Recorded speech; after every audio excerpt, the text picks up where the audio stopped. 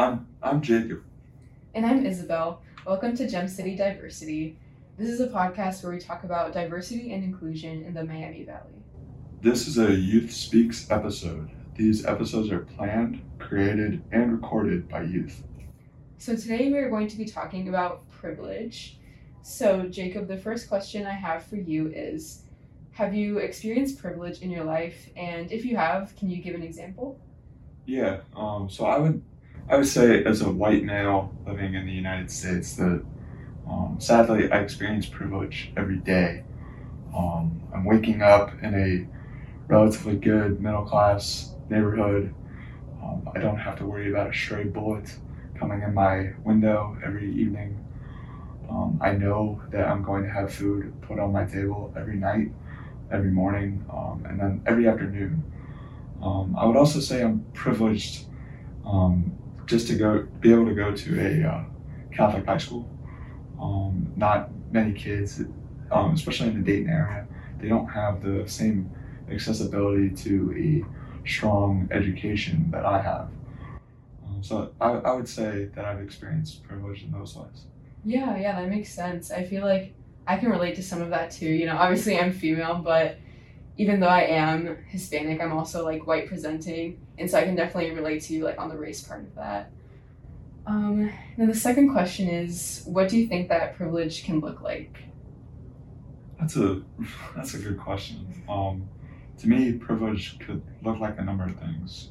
It could look like just being able to go to a high school in general. In other countries, kids stop going to school around the age of 10. They have to provide for their family. Luckily, I don't. I'm not in that same scenario. I would also say that privilege can look like me being able to drive a car without having to worry about getting pulled over for a speeding ticket and then end up in jail or worse.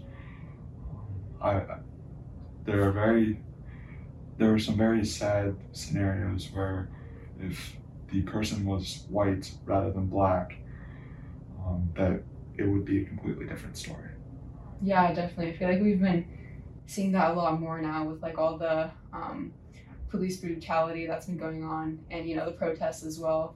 Going back to like your example of you being able to drive a car, like I'm really lucky that I can too, because especially the racial issue that we've been seeing a lot in the US, but also in places like Saudi Arabia, where women usually like need permission to drive. And before, even a few years ago, they couldn't even drive at all. And now, they can a little more, but they still need, to be with a male figure. And of course, to leave to different areas and to leave the country, you need, permission from a male figure. So it's definitely a lot different than it is here in the US.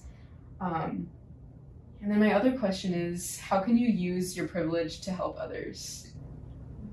So I would say I could use my privilege to help others just by being an advocate, presenting it as a tough subject, but being that it is important, just making it accessible to others to talk about. Just basically just raising awareness that this is an issue and it needs to be combated. I think when I think about this, I look back to we the people, and sometimes it's not we the people; it's a specific group, and I think we need to get back to those three words. Yeah, I definitely think so too, because I feel like, as the people of the United States, there's so much that comes with that, all different types of identities and perspectives. Then my last question for you today is, do you think that there can possibly be an end to privilege someday? So I do think that there can be an end to privilege. However, I think there's a few steps that we need to achieve before we get there. I think we have to get rid of all biasness. Um, I, I get it. It's hard to do. I fall short sometimes myself, but if we can just limit biasness a little bit, it will make our world a much better place. And with that, I also think we need to work on being judgmental towards others. We don't know everything that that person is going through at a specific time. Their mom could have died. They might have failed a test. We don't know every person's identity, who they are on the inside. So I think we need to get rid of judgmentalism and then be also be more understanding towards people. Yeah, definitely. That makes a lot of sense. I think it'll take a lot of work, obviously, as you said, but I think someday it is possible. Yeah. So thank you, Isabella, for having this conversation with me today. Thanks, Jacob. Really enjoyed talking with you. And listeners, make sure to tune in next Thursday for the next Youth Speaks episode. Thank you.